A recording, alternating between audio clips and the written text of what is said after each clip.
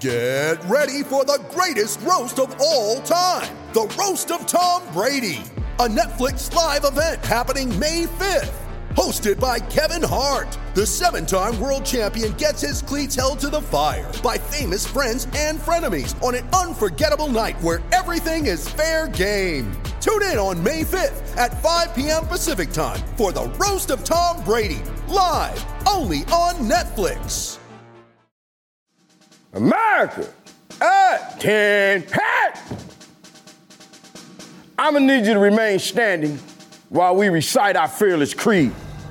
Repeat after me. We must exist in a state of man glorious, as we are protected by the red, the white, and the blue. But remember, the mind is the key. Sissy. Being a member of the Fearless Army means that we pledge to place God first and foremost in our everyday endeavors of life. This means placing him before everything. And yes, men, including your wife. Being a member of the Fearless Army, you know that all men are created equal. And you know this despite whatever the media may try to teach you. We as fearless men must step up and accept the challenge to step up and lead, meaning that you may have to take the flag, even if I start to bleed. This is why it's so important to protect and nurture the life of that unborn seed. See, we here at Fearless, we thank God for our families. We thank God for our land. But the one thing that we are thankful for most of all is, Lord, we say thank you for making me a man. Can we all say together, challenge accepted, Fearless Army, at ease. Welcome to Fearless. I'm your thrill sergeant, Uncle Jimmy. That's Big Jason Whitlock, AKA Mary McCheese. It's Wednesday. Of course, that means it's Tennessee Harmony. You know the group, the Gap Band, had a song back in the day called The Boys Are Back in Town. And that's exactly what we have today. We've been joined by Pastor Bobby and Pastor Anthony. That's right, the boys are back in town. So let's get this show started. Let's hit the likes, let's hit the subscribes, let's give him 5 stars. Go get your Fearless gear at shopblazemedia.com/fearless. Now, I'm here to tell y'all, if this guy prepared the meal for the Last Supper, Jesus would have named him Chef. Boy, you're big. Let's give it up for my guy, Jason Whitlock. Come on, DJ, give me some music.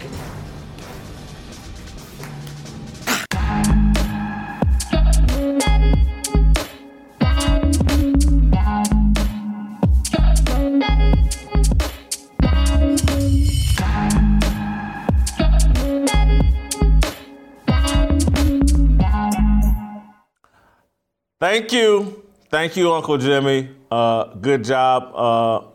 As Jimmy's already welcomed you. Let's get right to my fire today. And today's show is going to be a little bit different. I'm not wearing a jacket. I don't know. I just don't feel like wearing one today. It's Tennessee Harmony Day. And we're going to go a little harmony a little earlier today because my fire starter I think works well for Pastor Anthony and Pastor Bobby. And so let's get right to it. The outpouring of public emotion in reaction to the tragic and unexpected passing of former Broncos receiver Demaryius Thomas has made me ponder our fixation with and attitude toward death. Thomas, 33, died late last week in his Georgia home. Reports indicate he suffered a seizure while showering and died of cardiac arrest. For a 4-year stretch, Thomas was quarterback Peyton Manning's favorite target in Denver and one of the NFL's 5 or 6 best receivers. In 2016, thanks to the heroics of the Denver defense, Manning and Thomas and the Broncos won a Super Bowl title. Demaryius Thomas was a very good football player. But like Vincent van Gogh, Thomas's premature death elevated his stature in modern American culture. I do not say that to denigrate Thomas or his legacy. Demaryius Thomas lived a truly fascinating and inspiring life. His short narrative arc is worthy of a chapter in the Bible. He was born to a 16-year-old mother and a father who left him to join the military. Thomas and his mother shared a trailer in the woods of rural Georgia. His mother and his maternal grandmother were small-time crack cocaine dealers. When Thomas was 11 years old, law enforcement busted up his grandmother's drug ring, sentencing grandma to life in prison and mama to 24 years. In order to remain loyal to her mother, Thomas's mother turned down a plea deal that would have seen her do just 4 years. Demaryius Thomas's rise from poverty and dysfunction was a modern miracle worthy of a movie. The impact and importance of his life far exceeded his death. But our modern secular culture celebrates death more than life, or at least that's the way it feels to me in 2021. I want to be transparent today about all of this. This monologue, this fire starter, is more stream of consciousness than fully formed opinion or belief. I'm inviting you and Pastor Anthony and Pastor Bobby to help me think this through. I've been pondering this topic for more than 2 years. It started in 2019 when the rapper Nipsey Hussle was murdered. Corporate and social media responded to Hussle's death like it was a second assassination of Tupac Shakur. Shakur was a transcendent rapper with an international audience. He starred in movies. He was a household name. Nipsey Hussle was a local rapper. He was Los Angeles version of Young Dolph, the local rapper no one outside of Memphis had heard of until he was murdered just this past November. Tomorrow, Memphis is holding a celebration of life event at FedEx Forum in honor of Young Dolph. Tickets sold out in less than 90 minutes. Memphis renamed a street to honor Young Dolph. Young Dolph was a cliche, mediocre rapper. He rapped about dealing drugs, bitches, hoes, and the usual. Had he not been killed, no one outside of Memphis would know him. Listen to this clip of his music from, I think, a song called 100 Shots. 100 shots, 100 shots. Me and my pull up in 100 drops. My role model used to get 100 blocks. Street niggas in a tuxedo, we the mob. I don't want to denigrate Young Dolph. I'm trying to understand our fixation and relationship with death. I get and accept death's ability to exonerate and cleanse. Should it exalt? George Floyd's criminal past became irrelevant the moment police handcuffed and subdued him to the point he no longer posed a threat to them, the public, or himself. I'm good with that. Floyd's criminal past, however, does not justify Derek Chauvin kneeling on his neck and back area for 9 minutes. Totally get that. But Floyd's death does not justify the exaltation that has been showered on him. The statues, memorials, and reverence are misguided and inappropriate. We've turned George Floyd into an idol. We've done this because our modern secular culture places more importance on death than life. Our modern, internet-driven society attaches our emotions and attention to people we do not know. Many of us have shed as many tears over the distant internet idols like Floyd, Nipsey Hussle, and Young Dolph than family members and friends, the people we actually know, engage, and live with. It's unhealthy. It's unnatural. Our values are upside down. We're chasing the approval of man, not God. This is why corporate media constantly talks about being on the right side of history. History is written by man. It's written by the people in power. What made America great, what pushed this country to address its sins, was a pursuit of being on the right side of God.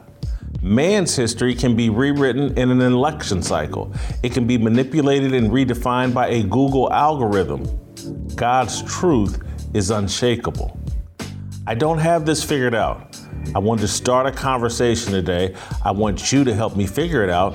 What's not right about how we view death, how we respond to death, and why we seem far more fixated on death than life.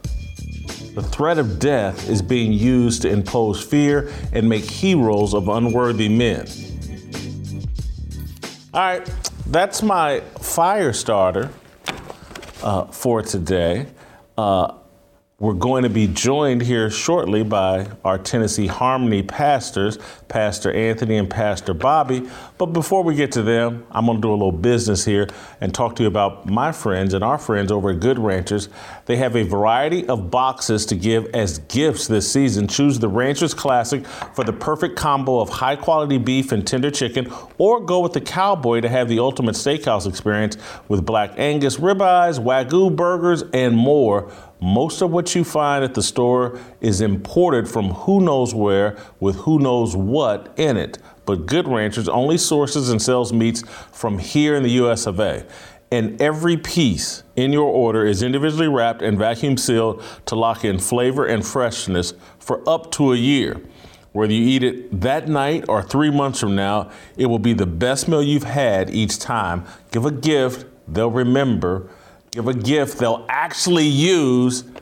Get your Good Ranchers box or gift card today. 'Tis the season for open hearts and full stomachs, so give Good Ranchers with my code FEARLESS for $20 off and free express shipping. Just go to goodranchers.com/fearless or use the promo code FEARLESS at checkout to take advantage of this special holiday offer today.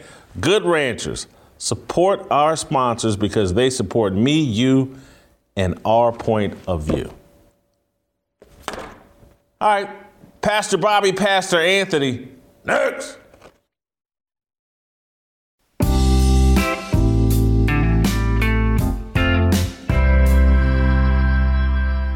All right, welcome back. Time for some Tennessee Harmony and some insight from Pastor Bobby and Pastor Anthony about my fire starter today.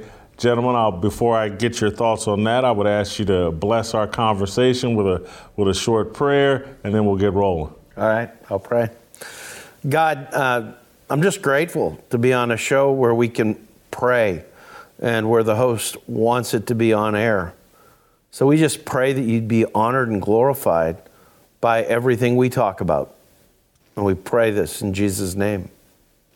Father God, we continue this prayer just giving thanks and glory to you and for all that you've done for us. We ask that you bless the conversation and that those that are listening will be blessed as well. In Jesus' name, amen. Let's start with just a general question.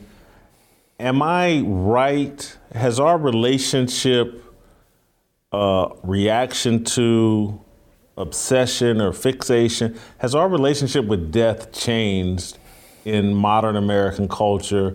Or maybe it's always been this way and I was just asleep, unaware, or I don't know, maybe social media has made it feel different, but it's always been this way.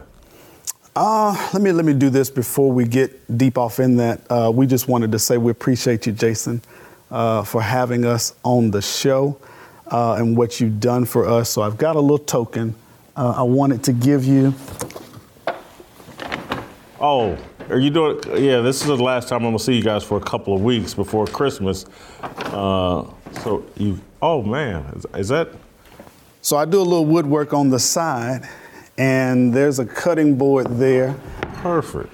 For you and for your mom, and it's hard to decide.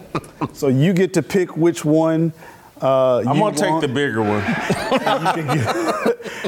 That'll be good for your Good Ranchers. Yes, it will. To sit on. Oh man, I appreciate that. We always appreciate you. All right, well, Merry Christmas. I'm sorry I don't have a gift for you. You're good. You're good. So, to answer your question about death, I do see a shift in how we've talked about life and how we've talked about death in our culture. And I believe it starts with how we become famous. Back historically, you became famous because of the impact that you had. I mean, if you go back to even Jesus, he had an impact on the world. He dies, obviously. Historically, you've got great artists, great musicians They had such an impact because they shifted culture. They introduced a new art form. They transformed things. Their impact was magnanimous.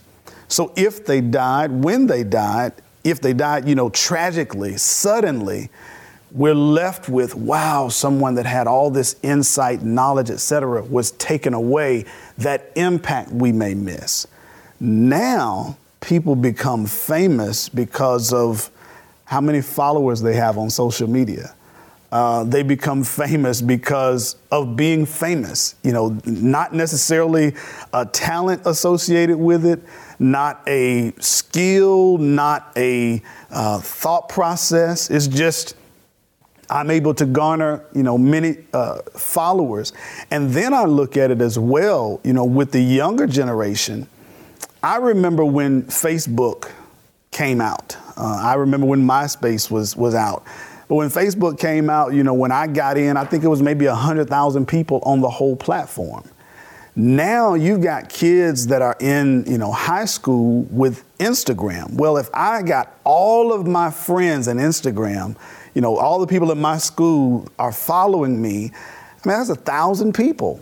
Just imagine that kind. And then as that multiplies and they tell their friends, so by the time I get out of school, I got 10,000 people listening to what I have to say, regardless of if it was well thought out, et cetera. And so that kind of fame happens. Even artists, rap artists, et cetera. So now when they die, it's like, wow, this person they had so many followers, but we can't answer, well, what did they do? Like, what was their impact other than being followed by so many? So as we look at how we deal with death now, even as a kid, I can remember this, people die every few seconds. People are born every few seconds. That's period. But if we shift the focus from focusing on impact and life to now focusing on, oh, this person died today, this person died today, this person died today, that can shift how we even appreciate life and how we recognize death. Anthony, you've made a brilliant point. I'm going to add a word to the point you just made. Mm-hmm. It's almost like I wish we had talked beforehand, because I would have given you this word, because I loved it. Impact used to be very important, and that's how you became famous. Mm-hmm. Attention. Yes. That's what everybody is seeking now, right. And that's how you become famous. And it doesn't matter how you garner that attention. Right. If you put out the most profane, perverted music on the planet, mm-hmm. but it garners attention, great. If you put out a sex tape, not to pick on anybody, but mm-hmm. Kim Kardashian or whatever, and you can garner attention, awesome.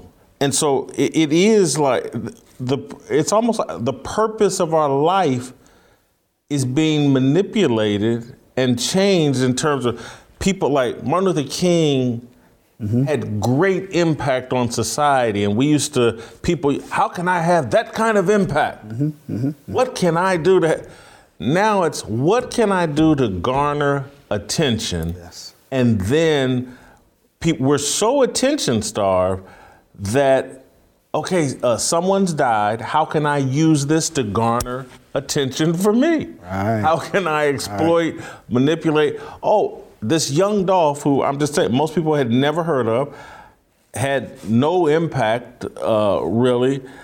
But a month after his death, they're throwing a month later, they're still gaining attention, selling tickets, profiting off mm-hmm. the attention that can be made. Oh, young black rapper killed early. We can get attention off that. Mm-hmm. That's a really profound point about what people are actually doing, dedicating their lives to. Are they trying to have a positive impact, or are they just trying to garner attention and how it can benefit themselves? And you mix that with the media's obsession with the next new thing. So now we have to find the next one, because news now, 24 hours, it gets old and stale real quick. So once this is over, what's the next one that we're going to, oh, well, this one died. Well, he must have been, like, wait a minute. Now all we're talking about is death. What about life? What did they do in their life? What impact did they leave? Now we've shifted to, so I see it. You began the monologue by talking about people say we want to be on the right side of history. I really think according to the Bible, we want to be on the right side of eternity. And so everything from a biblical point of view is that the life that's really life is that which comes after death in terms of the good things you did in this world, that you literally send them ahead of you. And of course, God was there. God remembers everything. God will reward us in eternity for what happens in this life. If you contrast that with what we're talking about, which I think you guys are doing a great job on, it's like this life is all we have. Everything in this life is everything, and fame in this life is the best thing. And so whatever little fame somebody had, let's make them even more famous in death, and somehow that gives this pseudo-false sense of a significant life. The Bible creates an entirely different point of view. It says that this life is preparation for that which is really life, which is in eternity, and the life we're best off living for is to do the best we can for as many people in this world, so that when we come before God and in eternity, God is the one who praises and rewards us. Bobby, you just took me somewhere I wasn't planning to go. But I just had a conversation last night that kind of plays off the point you were making, and it's related to Kyle Rittenhouse. And last night I was out to dinner with some friends, and the conversation turned to Kyle Rittenhouse, and we were debating how he was handling his first few weeks, months after being found not guilty. And I expressed, and some of the others expressed, like, disappointment. He seems to be chasing fame. He's doing a lot of interviews. And I woke up this morning, I saw something where he's speaking at some political type rally, and someone tweeted out, the thought I had is like, what does he have to say at a political rally? I mean, he's 18. The stuff I've seen from him seems like a nice enough kid, but doesn't seem like he's ready to have anything that profound to say. Mm-hmm. But I see a young person that's being handled by, like, because we were talking this last night, what advice is he being given? Someone that cares about him would be like, let's lay low, let's get out of the spotlight, let's start transitioning you back into the normal 18-year-old's life. And instead, they seem to be transitioning, how can we make you a personality and more famous? And it connects to this overall, we have such an obsession with fame. Yeah. Yes. And everybody not only worship idols, but everybody wants to be an idol. Yes. And it makes me why the TV show American Idol is so popular, and there have been so many shows that basically have mimicked that. That came out, and then now there's got to be a dozen shows about who can be a singer, who can do it. Everybody has turned themselves into a reality show. So one link that I see between both of those, you talked about him, being famous or going after fame. I've always been concerned about how social media gives voice to things that might not need that kind of air, that kind of light.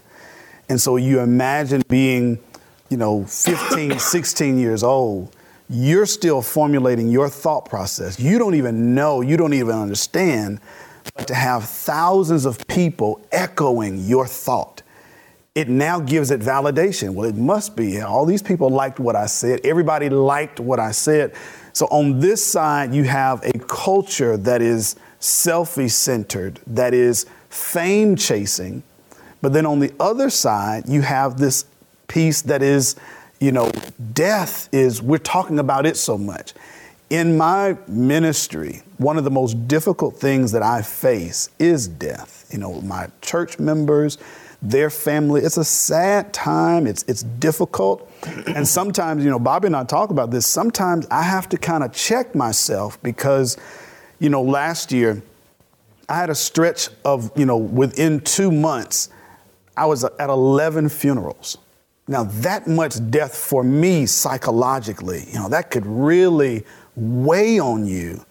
And so sometimes I have to say, hey guys, I need you to pray for me because, man, I'm seeing, crying families. I'm seeing people that I was close to. Man, I just talked to them yesterday. Wow, this is tough. But now mix that with this fame culture and magnify it to the masses. So now everybody is seeing every day, this person died, this person died. I'm concerned because I know that gets to me where I have to pull back. I can't see this much death and have a positive outlook on life. And so I get concerned. So when you put those two things together, what you saw, I see that, man, we're magnifying, we're social media, we're pushing. And then we've got this, we're talking about death every day. We gotta check up on that, man. Another excellent point that takes me to just expounding on Anthony's point. We've got a culture now that goes from murder trial to murder trial to murder trial to murder trial. And as soon as one murder trial wraps up, what's the next big murder trial that we can all be racially divided on, or all can sit up and have this really strong opinion about whoever the alleged perpetrator is or whoever the victim is. And it's like, I from Forensic Files to all the TV shows dedicated to every TV show, it seems like it's a life or death situation. It's all centered around death and who's killing who. And I'm not sure if it's reflective of reality in terms of if there are 330 million people living in America and we have about 10,000 murders a year and we have about 20 controversial murders a year, but all of our attention is focused on that. It does seem like it would disrupt, destroy, diminish the psyche, the mental health. Yeah, it gives a totally false perspective on what life's all about and where things really are at. So much of, I think, what we're dealing with in our world is it's a clickbait world. And what's happening is with social media, especially social media, but also the news, the 24-hour news, it's like, how are we going to get attention? And the way we get attention is by famous people. Even if they're not so famous, we make them more famous because all we have is this life. And especially if somebody dies, it's the ultimate tragedy on this side of history because it's all they had. And so somebody's a little bit famous. With clickbait and conversations, we make it a big deal. And in the midst of doing all of that, the thing that really is the big deal, which is the kind of lives that we live, the love that we share, the life we give to other people, and our awareness that one day we're going to stand before Jesus and answer for our lives and then be rewarded, that is not the narrative that is consistent with clickbait. I've heard, been to enough funerals to hear ministers give the little speech about the dash in between 1967 and you died in 2007 and what'd you do with that little dash or whatever. And the reason I brought up the Demaryius Thomas deal, because this guy lived fascinating and inspiring. He overcame a lot. Yeah. And that needs to be examined, needs to be used as an example to people. Here's how to overcome obstacles in your life. Here's how to transcend maybe modest beginnings and things like that. But he's never really famous, or his fame go in death, because he died, and I get it, he died young or whatever, but there doesn't seem to be an intense focus on how people are choosing to live and the results that produces. That's right. I love Peyton. I don't know if you heard Peyton Manning's line about him. He said he was a better human being than he was a football player, and he was a Hall of Fame football player. Not quite, that's a story I want to hear. Pro Bowl football player, but not sure about Hall of Fame. But anyway. No. So when you say that about the dash, it reminds me of the scripture that we have, James 4:14, the latter part of that verse. For what is your life? It is even a vapor that appears a little time, then vanishes away. James expresses our life is a vapor. It is just momentary. It's quicker than we think. We often think about that as it relates to people that die young, but even my family that I've had all my life, if I were to lose them and say, man, they were 60-something years old, even that time feels like it was just too soon. But what that verse is talking about is not just death. It's talking about life. Like how much, if we spend our life making this shift, the shift from success to significance, that would change how we approach our everyday situation. If I go through life thinking about how can I be successful, how much money I can make, I'm going to cut throat, I'm going to do whatever just to climb the corporate ladder, just to be famous, how can I get out there? But if I shift that to significance, how am I adding value? How are my relationships? If they were to go today, what impact would that have on me? Have I done today, have I lived today in a way that I'm okay with how everything else stands? Or did I leave something? You know what? I need to call. As we talk about Demaryius Thomas, Shannon Sharpe had mentioned on air that somebody had reached out to him because he and Demaryius were close and they had a close mutual friend. And so this mutual friend reached out to Shannon Sharpe to say, hey, man, you need to holler at Demaryius. You just need to reach out to him. And he says, yeah, okay, I'll get to it. Yeah, I've been meaning to talk to him. And then he dies. So in 2 months' time, from what Shannon says, he had 2 months to reach out to him, and he never did, and now he'll never get that opportunity. So if I think about my life and I think about, man, everybody that I encounter, a lot of what goes through my mind too is, did I share Jesus today? Did the people that I impacted today, did we talk about Jesus? Because that at the end of the day, for me, is what I want to be in that dash. Not so much my accomplishments, not so much my successes. I was born into the world with nothing. I'm going to leave with nothing. So none of that's going on the dash. But what impact did I have? When I, speak at funerals or sing at funerals and things like that, I tell the audience, we're not here because they died. We're here because they lived. And all of us in this room are here because of the impact they had on our life. But then I also challenge them because we don't know where death may lie for us. But we do know and have control over what I do today. How am I impacting today? How do we leave? Bobby and I, when we see each other, oftentimes we're meeting with a prayer, we're leaving with a prayer. And if I were to go or Bobby is to go, what could be said about it? Last thing I said to Bobby, we prayed to God about. That leaves me at the end of the day with, wow, this was an impact. I want to talk about something I mentioned in the column, and I want you all's thoughts on. I think about my childhood and just being a young person and how I feel like my youth was far less burdened than a lot of the weight these young people carry today, because I would hear about celebrities passing, and that's interesting. Well, now I see young people, because of social media, people that they've never met, never really engaged with, unlikely to ever meet them or engage with them. They have all of this emotion tied into them.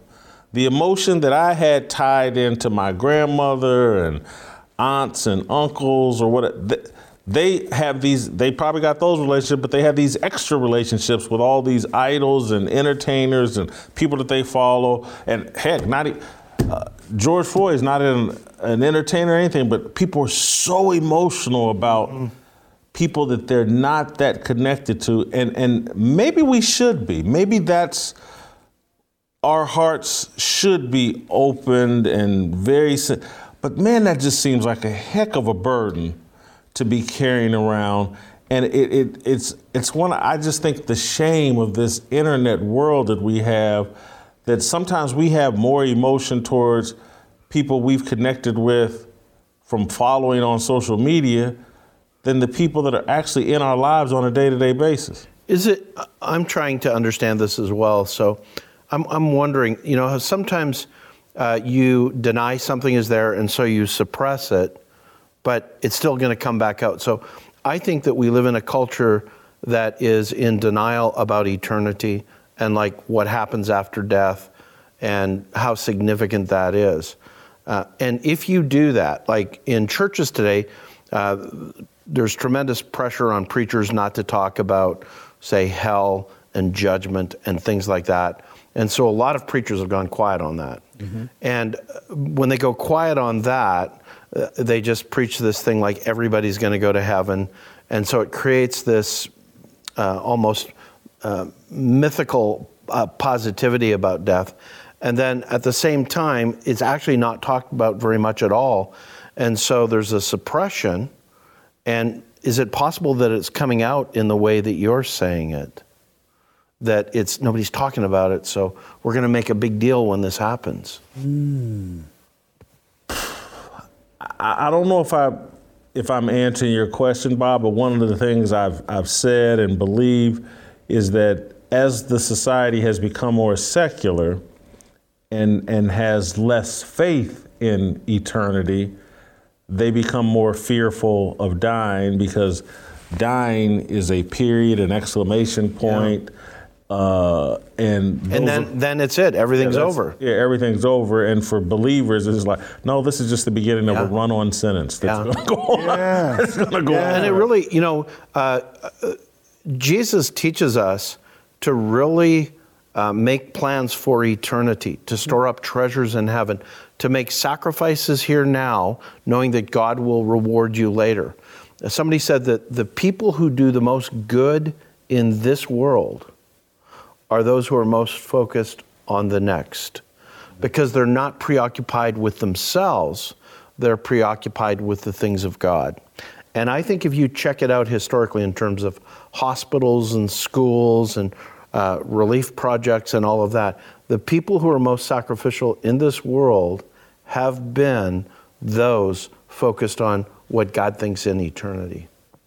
As it relates to, the culture, you're talking about the secularism, a lot of people, because of a disconnect from God, a disconnect from Jesus, are living vicariously through these celebrities, or they are gaining some kind of validation themselves from their attachment to these celebrities. Like, oh, such and such followed me back. Wow, that makes me something, or I like such and such. You talk about how the generation now, they're carrying all this because I'm trying to be validated. I'm trying to gain.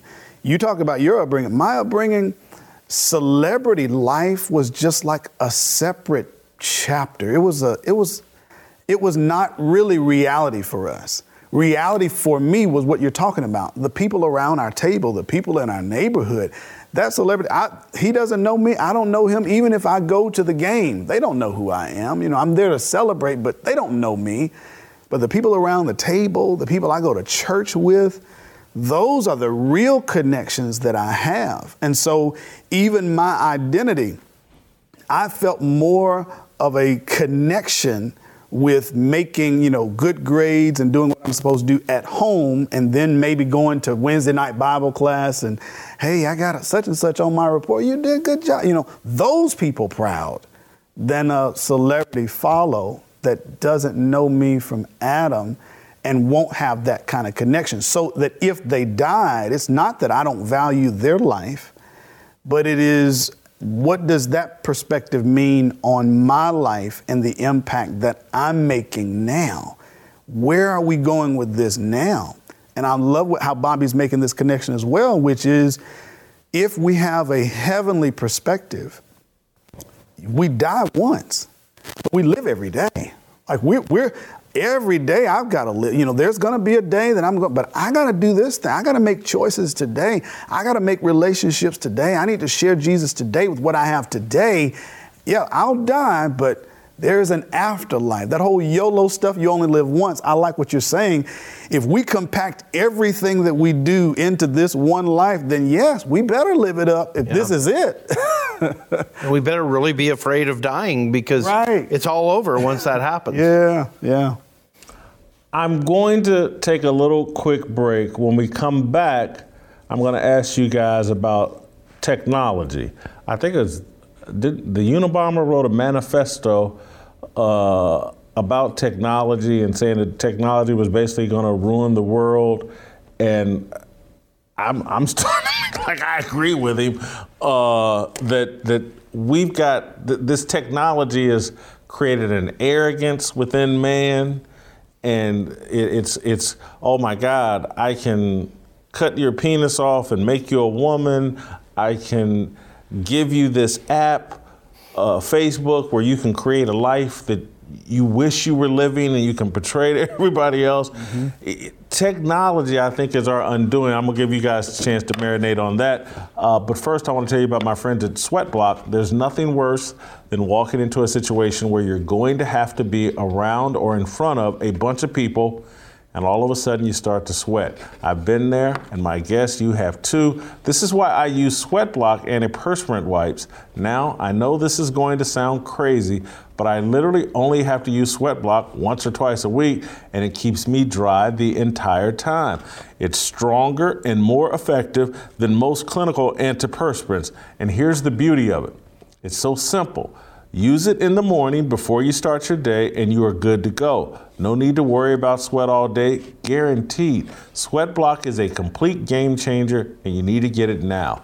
If you or someone you love is dealing with this, you have to check out sweatblock.com. Get it today for 20% off at sweatblock.com with the promo code FEARLESS. That's sweatblock.com with the promo code FEARLESS. All right, more with Pastor Bobby and Anthony. All right, welcome back. I'm going to pick up where I left off and just say to you guys, summarize my thoughts about technology. I think it's helped create, enhance a God complex in man. We're so mesmerized by what we feel like we can do and think, we feel like this is brand new. People don't have any idea they were building pyramids thousands of years ago, that more advanced than the stuff we have today. And so I just feel like man is so impressed with himself right now that we believe we're in charge. We decide the meaning of your life. We decide whether you lived a good life or not. We'll decide if you're on the right side of history and blah, blah. Everything's under our control. And we've decided death is the exclamation point, the period of your life. And, either we don't believe in God or we think we're smarter than God. And that's what's at the heart of virtually every problem we have. So I have a question for you. Is your concern with technology itself or with who controls technology? I don't know. And I'm actually looking for guidance on that because I've said this to you guys 2, 3, 4 months ago. I was like, do the Amish have it right? Yeah. Should I be on a horse and buggy somewhere with that? And I continue to go that direction. Like, you know what? This technology, the phones, the whole deal. People used to write love letters to each other and would wait 2 weeks on someone's letter to get here to find. And was their love more passionate than this easy access we have to communication? And it's like you don't even have to ante up much to get someone to feel like they're in love with you, where you used to have to put in time, real effort, sacrifice, discipline, and things were more meaningful then. So you're saying we just had to put a couple of hearts on your post and that lets you know. There it is. Whereas back in the day, you had to have a song, a playlist, letters and flower and come across town. Okay. Take them to dinner, be nice to their mama and daddy, treat their little brother or sister well. There was a whole bunch of things you had to do. Now, swipe right or swipe left, good to go. So I'm conflicted about this conversation. Here's the nature of where I'm conflicted. First of all, technology, I've always believed, can be either good or bad depending on who uses it. Sure. So like Christians have had a bad reputation in history of always resisting advances in technology. One of the things you mentioned about the Amish is actually it became a reaction. Their lifestyle became a reaction around inventions in the early 1800s. And so they, groups like the Hookah Mennonites, buttons were like a bad thing. And so, the hook and the eye is better than buttons. So you've got that. I actually had this conversation with my son this past Saturday night because he's very interested in training of ministers for the future.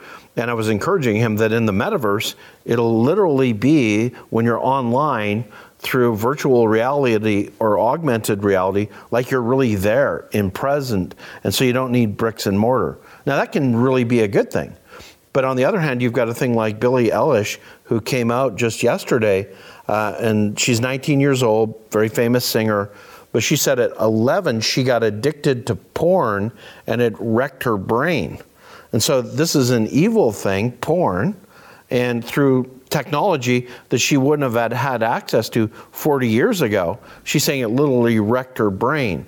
So technology, in my opinion, can be used for good or bad. The problem right now is most of technology, certainly in the United States, is being controlled by media and big corporations who do not have the values of Jesus. They do not have Judeo-Christian values, and they're using their platform to promote their narrative and their belief, which actually hurts people in the long run. Biblically, appreciate that, Bobby. Biblically, God has always wanted us to depend on Him. That's our relationship with Him. I created you. I made you. You're mine. I want you to depend on me. Going all the way back to the garden, when they began to listen to a voice that was not God's, and they ended up sinning, what does God ask? Adam, where are you? Next question was, who told you that? Like, where are you getting this from? I'm your source. So when we leave a dependence on God and depend on other things, that's where we begin to become problematic. And that's anything. That's technology. That's any kind of source outside of God that we depend on. So when, Bobby brings up, I agree with him. Technology in and of itself is just a tool. Okay, I can use the same knife to cut a steak that I could use to murder someone. It's just a tool. But how we use it, and furthermore, how we depend on it, can impact us. I think now, my concern, I don't know all the generation names and codes, but I was in a generation where about half of my life was without, a lot of the internet. The internet was around, but, it wasn't mass available. Cell phones. We still had, a landline. That's when I grew up. And I came through with how this stuff now has moved to. My sister, she's 10 years younger than me, she's born in a generation that cell phones were there when they arrived. So then you look at how culture was shaped. So for me, I remember, and again, I'm 38, but I remember going out to where you have to be sure to take a quarter in case you need to make a call. They don't have a concept of payphones. Like that doesn't. So how does that go with technology now in social media? I grew up a majority of my life, or at that point, with relationships interpersonal. Like, we had to get to know you. We had to see you. We had to meet face to face. Now, Advent or not, the way we look at, social media, a lot of people that I encounter now, I've already met you on social media. So when we get together face to face, it's kind of awkward because it's like, well, I kind of know you, but I don't really know. Like, we just now saw, it's a weird, So here's the thing that I just think is a mistake, and please argue with me, but I think it's a mistake. We are not going to take technology away. Technology is here to stay. Yeah. So as a pastor and as the leader at Renew Network, what I do is I'm saying to myself, this is the reality. How can we claim it for Jesus? How can we publish posts on renew.org that everybody's going to read and give them an alternative narrative? How can we have podcasts? How can we promote sermons? How can we promote books? I literally think that we've got to get more Christians engaged in this whole conversation because it's not going away, and I don't want to cede territory to Satan. I would sooner have godly people speaking up and showing a different way because it's not going to go away. It'll be a part of our lives, and in fact, it'll just increase in our lives in the future. Bob, I hear what you're saying, but having been really blessed in my 54 years to have pretty much anything that I want, I really believe less is more.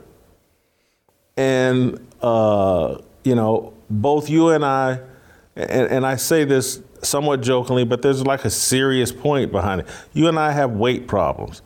I don't know if it was really God's intention for us to have cars which created drive-through windows, which, we used to have to hunt.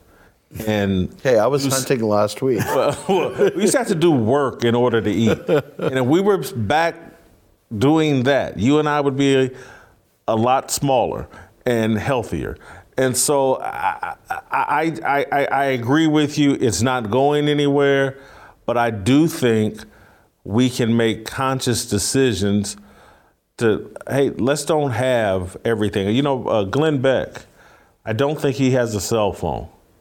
I think his wife has one. I don't want to give out too much of Glenn's information, but he's chosen to live without a cell phone.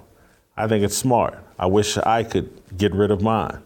I really mean that because the information, the temptation, the easy communication. If I could never text again, and people could only contact me on one landline phone that didn't have call waiting, my life, I think, would be better. I really believe that. And I know nothing's going away. Yeah, so that could be really good for you, and it may be that you want to make those choices, and I would encourage you to do that. I'm more concerned from my own vantage point to try to help other people. Like, I think today of junior high girls and boys and the world they're in, and I just want to engage because I can't change the world everybody's going to be in. Like, I can't get them to step back 20 years. So if this is the way it is, then I want to claim it for Jesus and claim it to help them for Jesus. One of the verses that I had for this, it actually fits in this mode that we're speaking on. John 10:10, Jesus is talking about him being a good shepherd.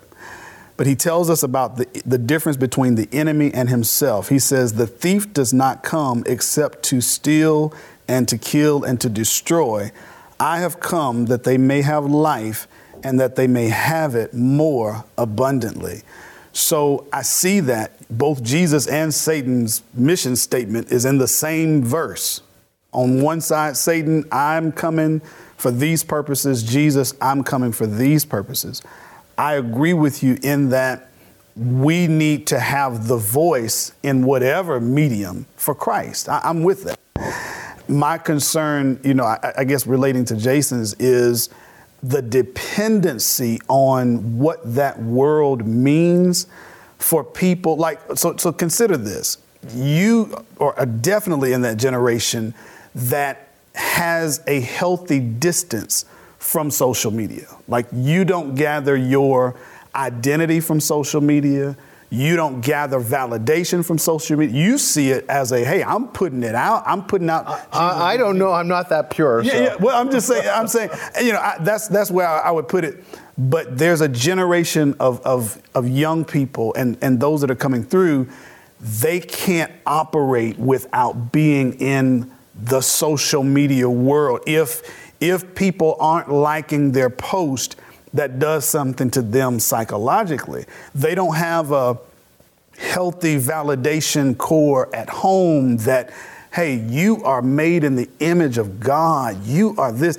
And so they're putting out their thoughts and they're meeting it back with all these likes, and it may not lead anywhere. And, like I said, think about the conditions that Billie Eilish is in, that she's seeking out those things, that porn at that age, and the access that the enemy's going to use for those kids. So I don't understand why we wouldn't, for the sake of other people, engage in it. Like, I love your show. I love your show because you're a fearless voice for the ways of Jesus in this cultural moment. And your social media posts on Twitter or Facebook or whatever, your show on YouTube, I think it's a great cause for good, and I'm so grateful for it. When I see you on Tucker Carlson, I just thank God for it, because you're engaging in that world where people live for the cause of Jesus, and I just think we ought to do that. I don't think we can get everybody to be Amish. I don't think that's going to work. No, I hear what you're saying, Bob, and I'm not trying to be unrealistic, and I agree with you. The reason I do the show the way that I do it is because, okay, this is where we're at. How do I get my voice, my point of view, people that think like me? How do I elevate their voice? How do I do that? And again, that's one way. But I feel so sympathetic and sorry for parents, because I just think technology has made it so much harder. And it's hard for me because, again, at 54, I'm just telling you, just look at daughters and sons and how much access Satan has to them. I agree. And they can cut out the parents. Yeah. When I was a kid, literally, you had to call my house. There was one phone, one line. There was no call waiting. And so even if I wanted to do something sneaky, my mother might answer the phone, but who's calling here? Yep. And so your daughter couldn't be dating some dude 10 years older than her back in those days without mama or daddy getting some kind of wind of it, because the only way to communicate her was to call that phone in that house. Yeah. Now it's as easy as parents have no clue. No, so it's much harder to have oversight. What you're saying is absolutely right. Parents need training because most parents, their head's not even in the game. They don't even realize what's happening to their kids. And if they're vaguely aware of it, they actually don't know what to do to help their kids. So churches have to be helping parents to deal with all the social media stuff. Like now, we've got to be engaged in not only helping them to do that, but also creating stuff that they can access and get to that is good, wholesome, and right to help them in that quest. So I just think it's both limit, but also engage for good in the midst of it. All right, guys, we're out of time. But I appreciate the conversation. You've helped me think this through. Still haven't reached any conclusions. Don't know what I think. I do think our relationship with death is just out of whack. And I'm gonna come up with a solution. I told her one day this show's gonna be Fearless with Amish Whitlock. And we're going to do the whole show in smoke signals. There you go. We're going to get off the internet, and people just have to read smoke signals that I send up from the show. All right. That's tomorrow. We'll see you tomorrow. Sitting on a corner, never been alone. I'll break my back for freedom. Blessed, we are living, get back. We are receiving, all deceiving. We all want to be free. We want freedom. I wanna be,